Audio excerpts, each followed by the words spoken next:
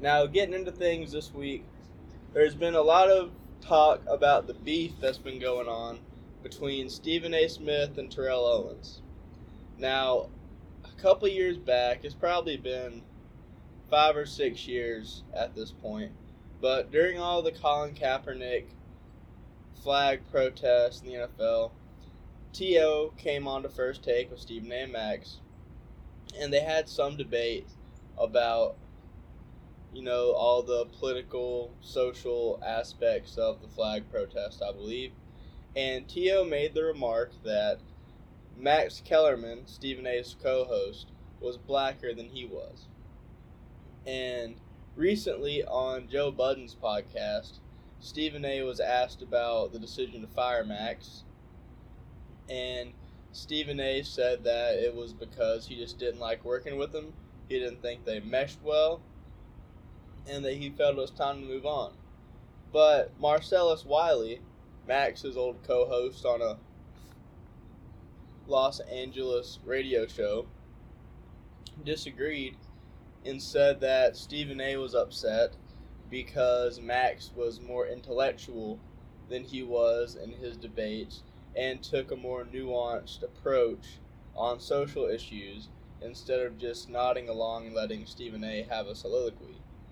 And Terrell Owens, apparently, he was on the All the Smoke podcast this week to give his side, but fans heard Stephen A.'s interview and heard what Marcellus said, and they kept retweeting on T.O. in clips of retweeting the old video of T.O. saying that Max was blacker than Stephen A.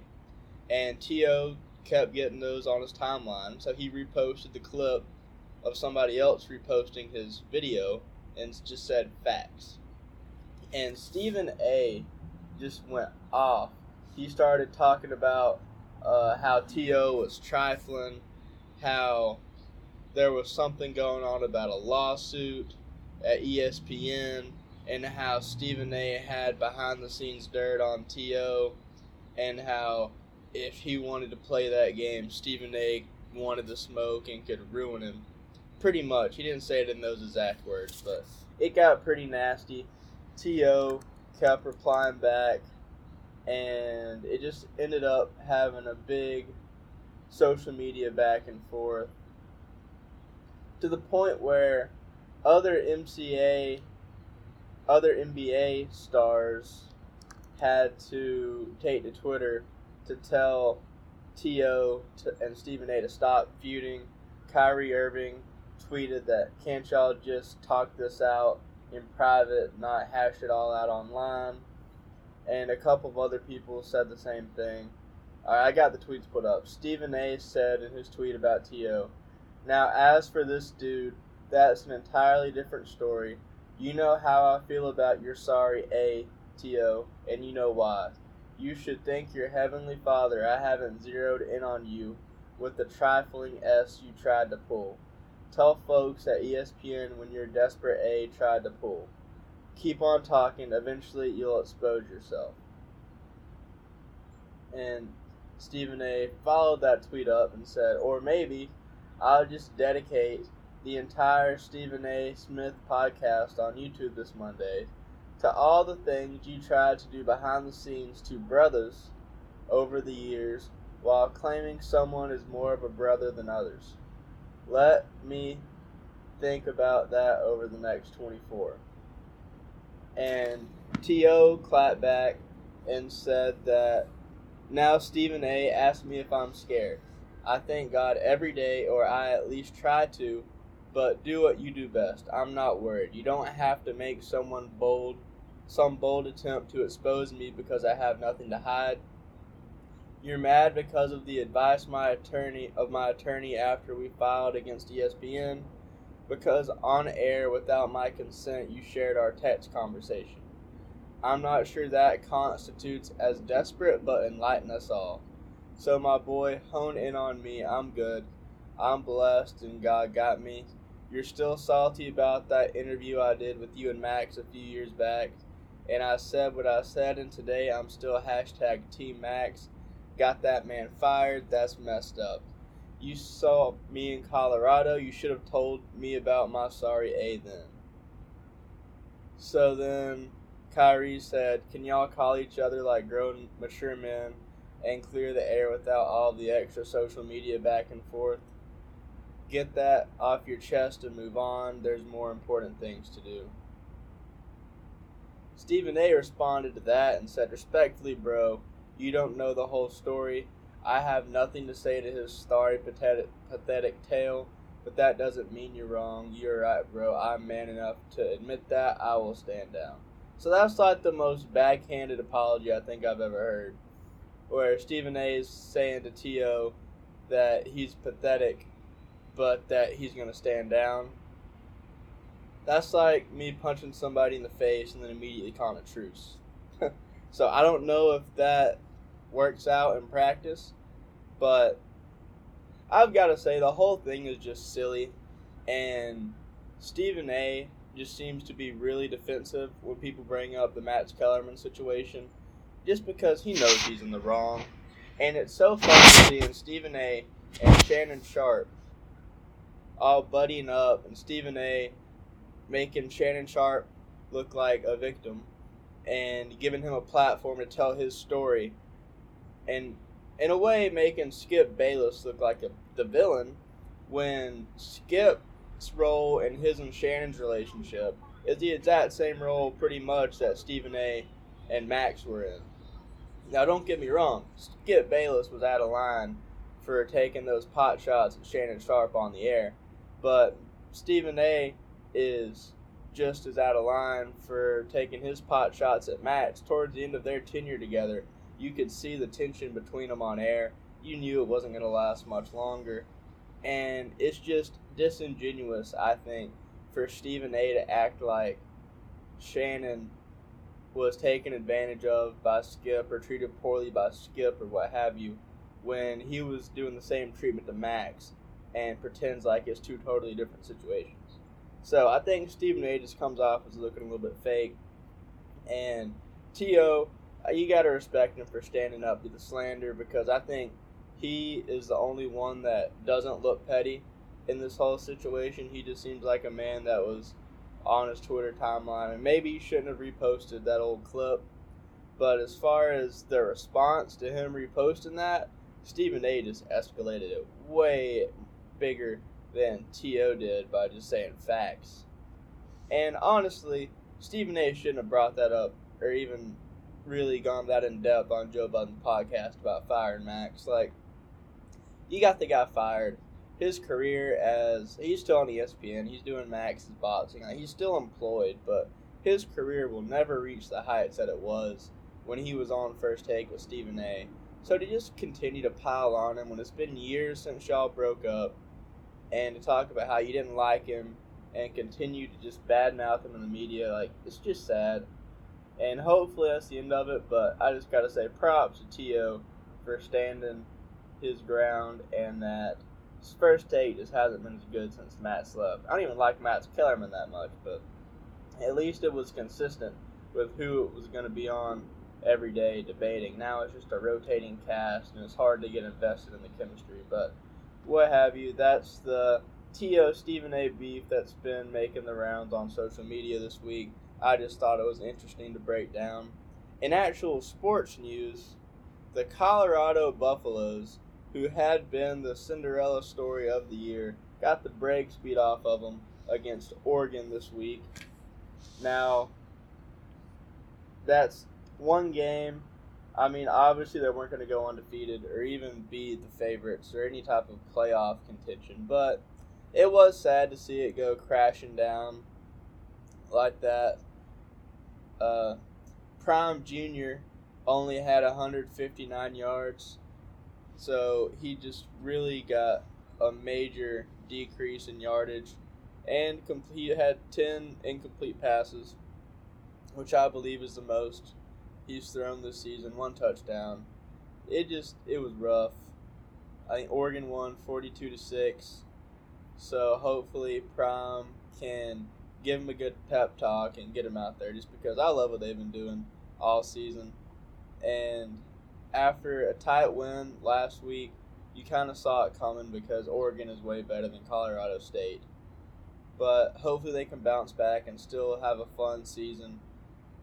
Alabama almost saw their season ended yesterday, but they managed to come back. And that second half is the first time I would say that they've actually looked like what you would expect Alabama football to be like this entire season. So the first half came to an end, and Alabama had been struggling the entire game to that point. I'm pretty sure they were down by 1 at halftime, and it just wasn't looking good.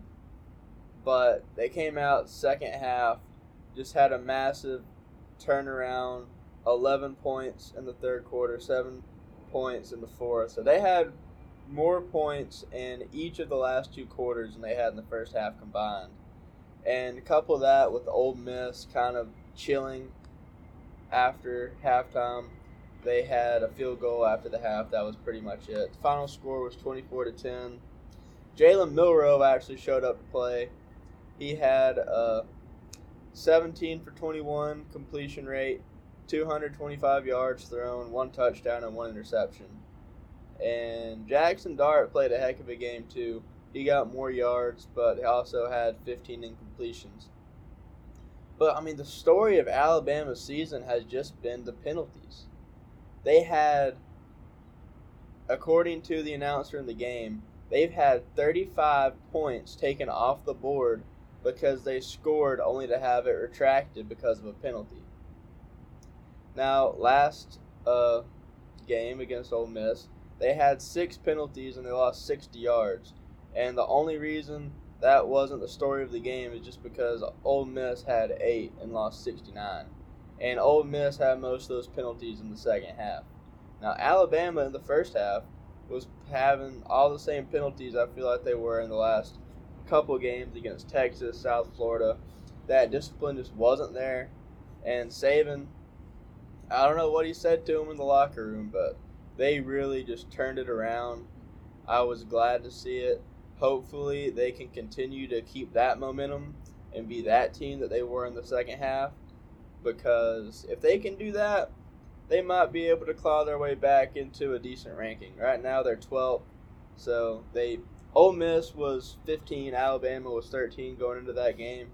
Ole Miss has dropped 5 points down the rankings. Alabama went up 1.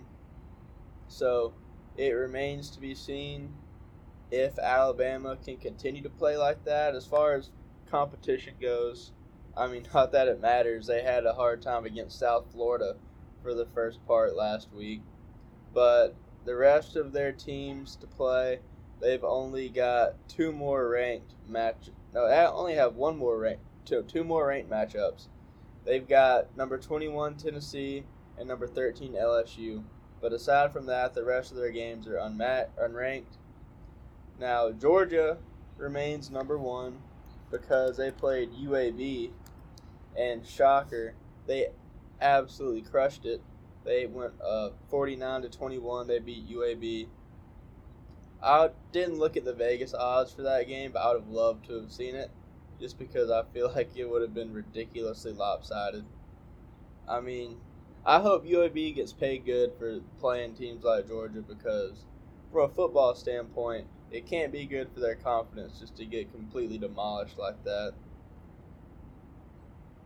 Carson Beck had 338 yards thrown, 3 touchdowns, 22 of 32 passing. I mean, it's just laughable. The UAB quarterback was 32 of 51 passing. And all of that just to get 250 yards. So Carson Beck, the Georgia quarterback, threw 10 less passes than Jacob Zeno and got almost 100 more yards. It's just crazy. I mean, Georgia, the cakewalk continues. The rest of their season, they've got 3 more ranked games. They've got Florida, Mississippi, and Tennessee. None of those teams right now are above the top 20. And next week they've got Auburn, so we'll see how that goes. I'm not sure. been keeping up with Auburn too much. I know they lost to Texas A&M this last weekend, so it's not like they're coming up against Georgia on some type of winning streak or some type of momentum. But we'll see how it goes. I mean, Auburn will be the biggest team they've played to this point in the season. Maybe South Carolina, you could argue that, but it'll definitely be one of their biggest challenges yet. I not expect Georgia to roll through Auburn like they're rolling through everybody else. Now, Ohio State almost got upset, but they managed to pull it out in the fourth quarter against Notre Dame, which is a shame because I was really rooting for the upset just for curiosity's sake. I mean, I feel like the last 5 years in college football, it's pretty much been Georgia, Ohio State, Alabama, Michigan, and maybe Clemson every now and then in the playoff picture. I suppose LSU, those 6 teams have pretty much just been trading off what 4 of them are in the playoffs. So to have Ohio State get upset by the number 11 team, or I guess I don't know what they were yesterday. They're 11 now. Notre Dame is. It just would have added some excitement because at the moment, I believe the top 4 is Georgia's 1, Michigan is 2, I think Texas is 3, and Ohio State is 4. So, I mean, that would be exciting at the very least just to have Texas up in there. Add some difference to the playoff picture. But we'll just have to see how that turns out for them. I mean, Texas has managed to hang on.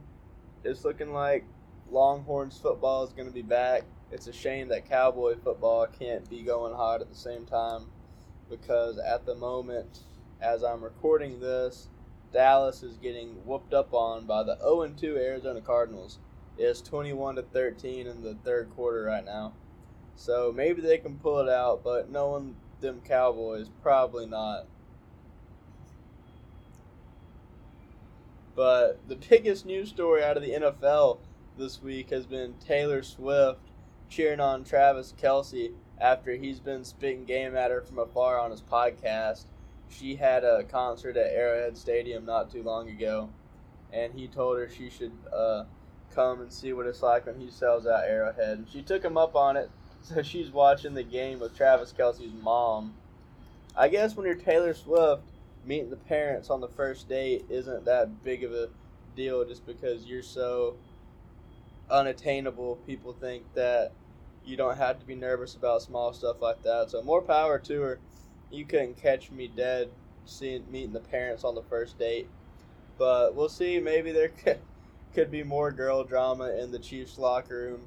Patrick Mahomes' wife and Taylor Swift could probably have a lot of fun hanging out together. But aside from football, baseball has continued to go into the final stretch. The Braves playing the Nationals tonight. I expect they'll win that.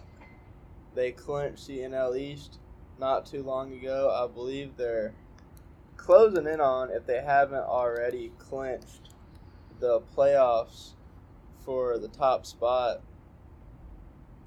No, I don't think they've clinched it yet, but they're close. I expect the Braves to clinch this week. And it's just the time of the year where the teams are treading water, just waiting to get to the playoffs.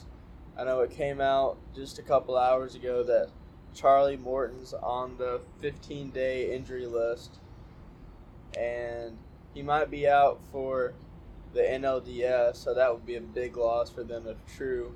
But I think the Braves are talented enough to where they can manage one series without him. At the same time, though, you never want to lose a pitcher of that caliber just in case you need him. But MLB playoffs start this week, and it should be exciting. I've still got the Braves to be the favorites going into it, Charlie Morton or not. and it says he'll miss the entire NLDS. But like I said, they'll be fine. They got Spencer Strider, they've got Max Fried, they've got a good crew going, and it's looking like nobody's clinched yet. I'm on MLB.com trying to find what the playoff bracket is, but they haven't put it up yet. I guess they're still waiting. Okay, here it is. At the moment, it is the Braves will be playing either the Phillies or the hold up.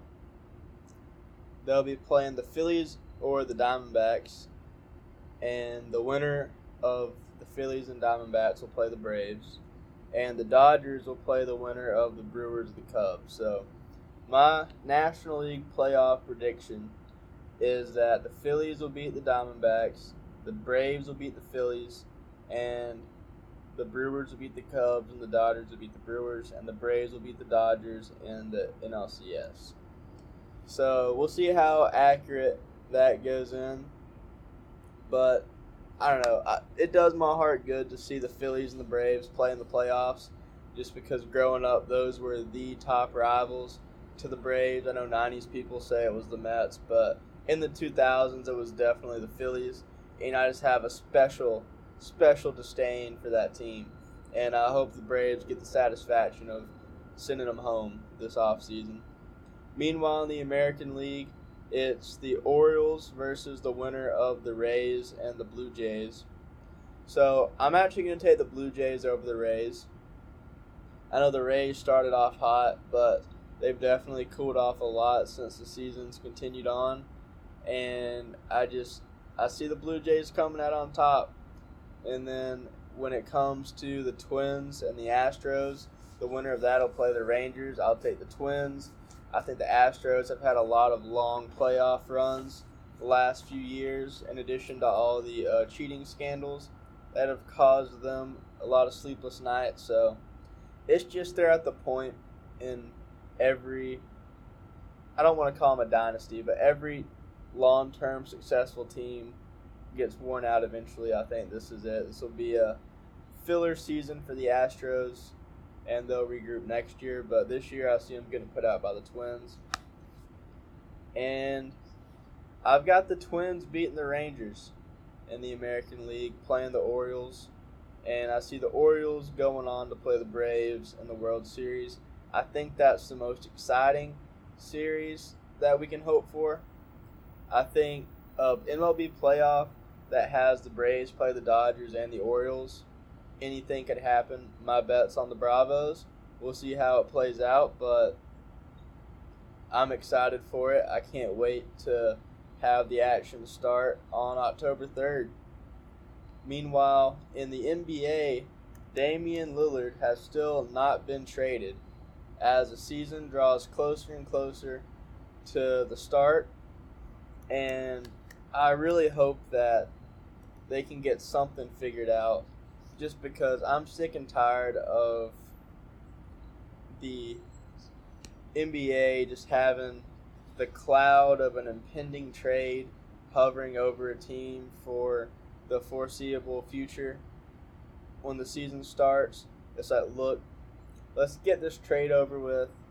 Let's see where the landscape is when the season starts, and let's just know what we've got going into it, because between Russell Westbrook and the Lakers last year, or Kevin Durant and the Nets, it just takes up the whole season with just irrelevant backstage, behind-the-scenes bickering. And based on all the stuff that's going on with Damian Lillard, you got the Clippers involved, the Bulls, the Raptors, the Heat. Like, there's a Damian Lillard sweepstakes going on. And I don't even know if he should be traded. He's still got like 3 years left. He just signed a new contract last year. So it's not like he can hold the team hostage and threaten that he's going to walk in free agency next year. He's still got 4 or 5 years left on his deal. So for the Trailblazers to cave in and trade him when he contractually agreed to play with them for at least 4 or 5 more seasons last year, it just sets a bad precedent that players can just throw their weight around and get whatever they want from these franchises, and that contracts are pretty much meaningless. I think whenever the NBA meets to renegotiate the collective bargaining agreement, there's going to be a major confrontation between the players and the owners over this kind of shenanigans. And I get the logic that, if somebody doesn't want to be in your locker room, then you don't want them to be there causing trouble or sowing discord or, just giving you headaches. You don't want that in your locker room, and I get it. It's easier to just trade him, move on, and have a clean slate. But I just think whenever players are under the impression that no matter how much time is left on their deal, they can just request a trade and threaten to sit out of the season and just have their way, it really stops the players from having to fight and reach their true potential. Because think about if, MJ had decided that he was sick and tired of getting bounced in the first round when he was getting beat by the Pistons, and he decided to leave in 1990 to go sign with the Celtics or the Lakers or whoever, even the Suns, or I can't remember when Charles Barkley got traded, but say he wanted to go join up with Charles Barkley. Think about how much differently that would affect Jordan's legacy.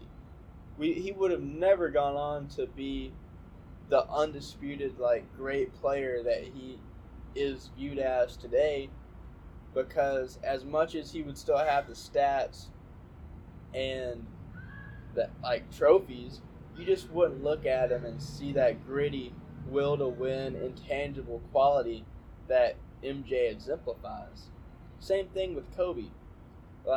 It was so much to the benefit of his legacy in 2007 when Jerry Buss refused to trade him to the Bulls and made him stay a Laker. Imagine if Kobe never got those 2 rings on his own in LA, how much differently he would be viewed.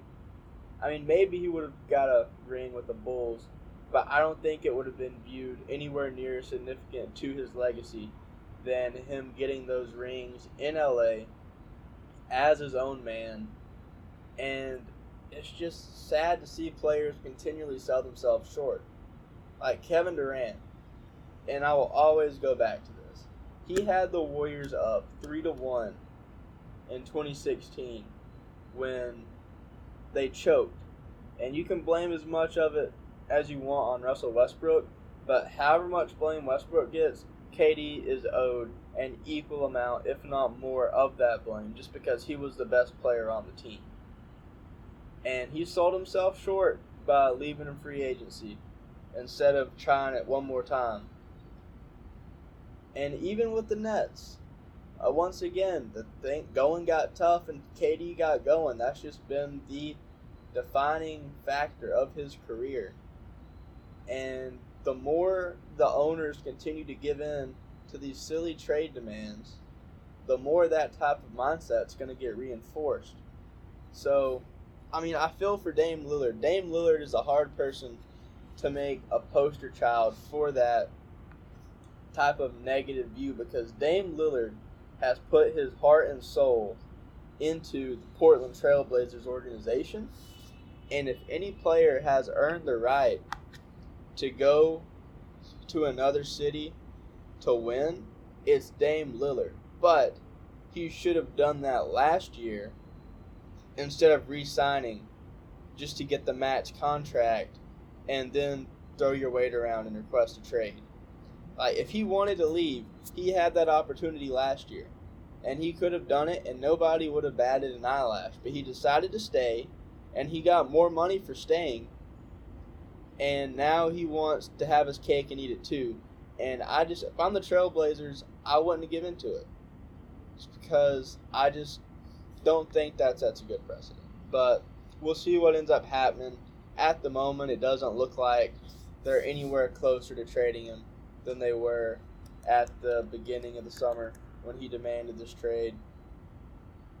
So, I mean, it's just crazy to see how the NBA can be a lot more exciting when backstage than it is on the court sometimes.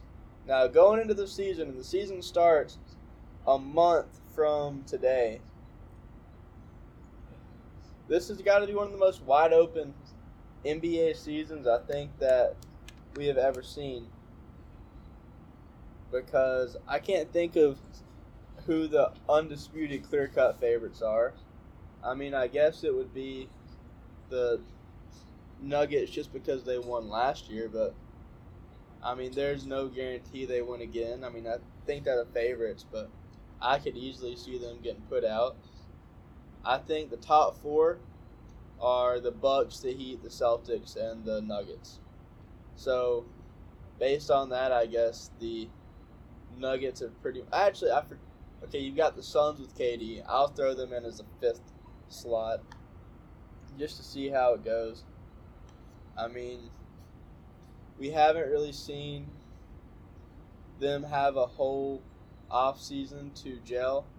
KD got traded like midway through the season right before the trade deadline, so maybe there will be a big difference in their chemistry now that they've had a lot of time to work on it, and they can come back and an improved team. I think that we'll be able to tell by the first 2 or 3 months if they're legit contenders or not.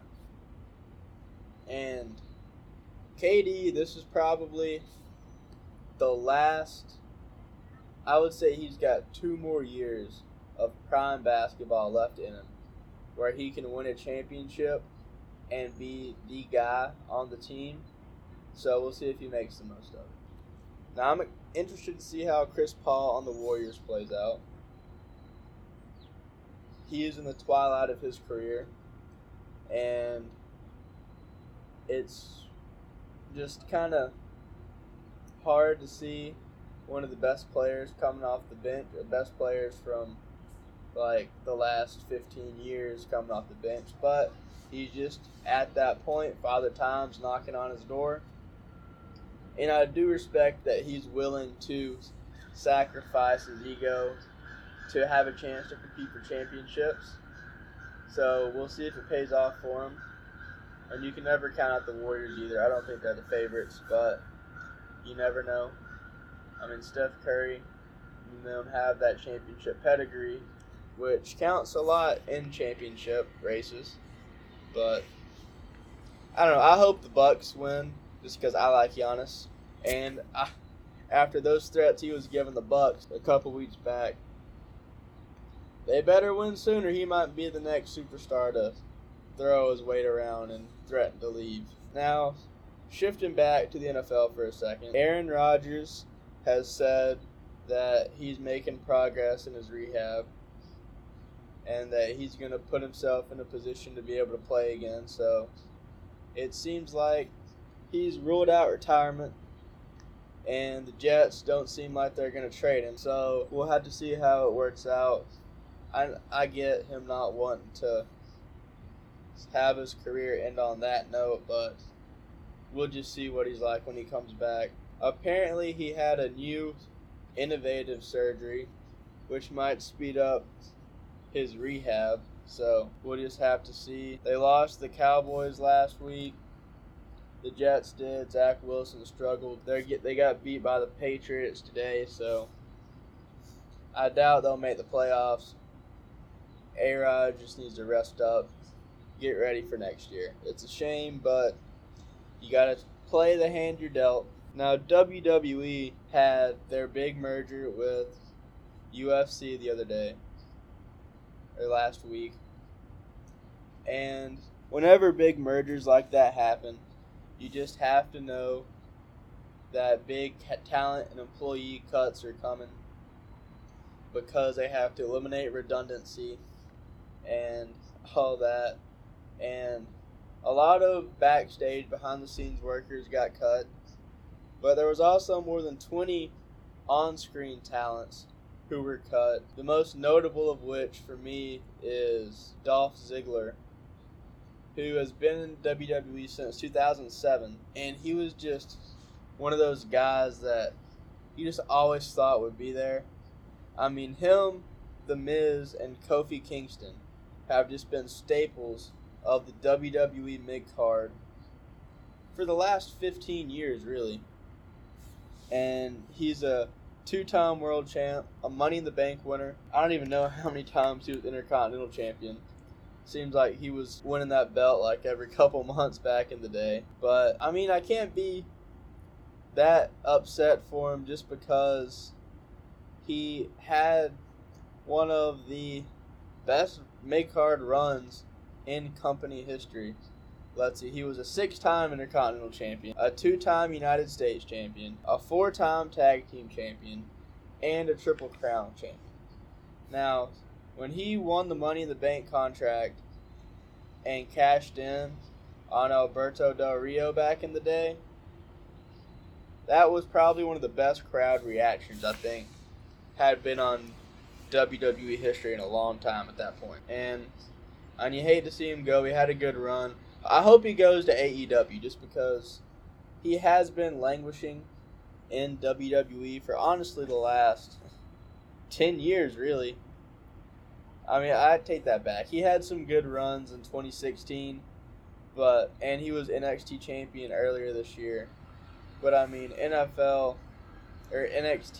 is just really a minor league. I mean, it's developmental. So I just really hope that he has a chance to go reinvent himself and that he can go to AEW, Impact, something, and just to go all out and show WWE what they're missing out on. Because there was probably 2 different times where they could have made Dolph Ziggler a main event talent, and they didn't. That was in 2012 when he cashed in on Alberto Del Rio, or maybe it was 2013. And 2014, 2015-ish, whenever he was going up against the Authority, and he had the big match against them at Survivor Series, and he ended up winning single-handedly with the help from Sting, and the crowd just went nuts for him. They ate it up. Like, he was over. He was over like Rover for that period of time. And it's a shame that they didn't do more with him. So hopefully he can have a career resurgence somewhere else. But he was really the only major name that got let go. Matt Riddle did too, but he got let go because of other reasons. And they just decided to lump him in with the budget cuts just to save themselves a bad press. Because he's just been causing them a lot of headaches in the media. So I get why they let him go.